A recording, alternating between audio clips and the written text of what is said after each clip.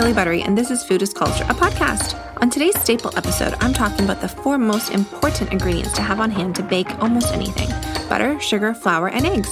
It gives my son such excitement when he points to some dessert or treat on a show or book and asks if we can make that, and I reply, sure, I think we have all the ingredients. Baking was my foray into the kitchen. I started baking pretty regularly when I was a teen, and my first class at George Brown Culinary School was Baking Arts 101. I love to bake. Although I don't bake as much as I used to, it's still time I cherish. Do I dare say I would even count it as self-care? I love prepping all the ingredients, putting on a podcast, pouring myself a glass of wine or making a tea, and settling in for a long night. Oh, I also prefer to bake at night. I'm not sure why that started, but now with the kids, it's really the only way to focus on the task at hand without little fingers poking and prodding. So, things I always have on hand: butter, sugar, flour, eggs. Butter. I almost always have 2 types of butter on hand, and if it's the holidays, 3.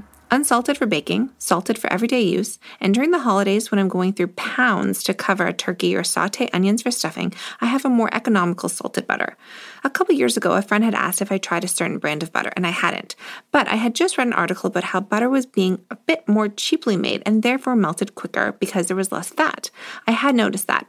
The butter seemed thinner. So I marched to Cumbres, a local butcher shop that sells some grocery items, some like wonderful high-end butter, and purchased some. Right away, my husband and I could tell the difference. We also occasionally use Nigella Lawson's method of the double butter on toast. What's the double butter? Well, right out of the toaster oven, you butter the toast. Then, once all that has melted in, right before you eat or serve it, you butter it again. It's divine. Please try it.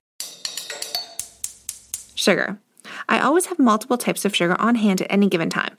Granular, of course, an everyday baking and kitchen staple. Icing or confectioner's sugar, a must for making frosting.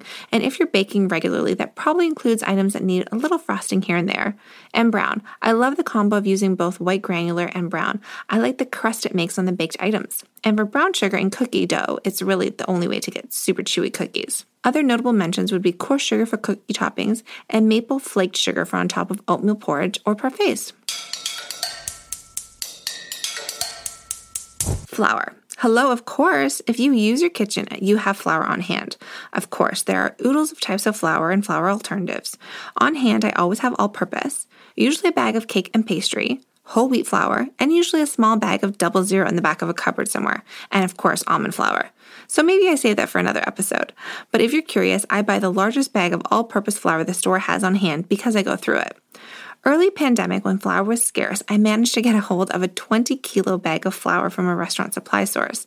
I've since had to purchase more. Eggs, always large. Did you know that most baking recipes call for large eggs? A large egg weighs about 50 grams. Why is that important? Well, baking is a science, and how much egg is in a recipe counts. So if you regularly purchase extra large or jumbo eggs and a recipe calls for a couple eggs, you may want to do some quick math and see if you need to put in all the eggs that the recipe calls for. It will change the texture, rise, and taste of your creation. It's really amazing when you think about how many different baked items you can make with just these 4 ingredients in varying amounts. Of course, there's baking soda, baking powder, cocoa powder, milk, and salt that also goes into most baked treats. But I think it's safe to say without butter, sugar, flour, and eggs, you wouldn't be able to bake nearly anything in the average dessert section of your cookbook. I wonder if there's a shorthand for these 4 ingredients, sort of like a mirepoix sofrito. What would be called? Quattro polare? The quad? The Baking Arts 4? Either way, staples together or apart. I hope you enjoyed this little staple episode. I'm excited for next week's guest, a little peek into what we're talking about. Hi, mangiato bene. Have you listened to episode 1 with Troy Gonzalez? I learned so much about Troy and Guyana in that episode. Troy's a friend and does these great LinkedIn Live interviews, and he interviewed me. So if you want to switch it up and see me, not only hear me, check out the video on Troy's LinkedIn. I'll link it in the show notes. As always, if you're craving more, I would love to have you over on Instagram. I share recipes, food pictures, and the odd IG story. Is there a food question you've always wanted to ask? Or maybe a suggestion for someone I should interview? Leave a review and let me know. And don't forget to follow and rate this show. Cheers!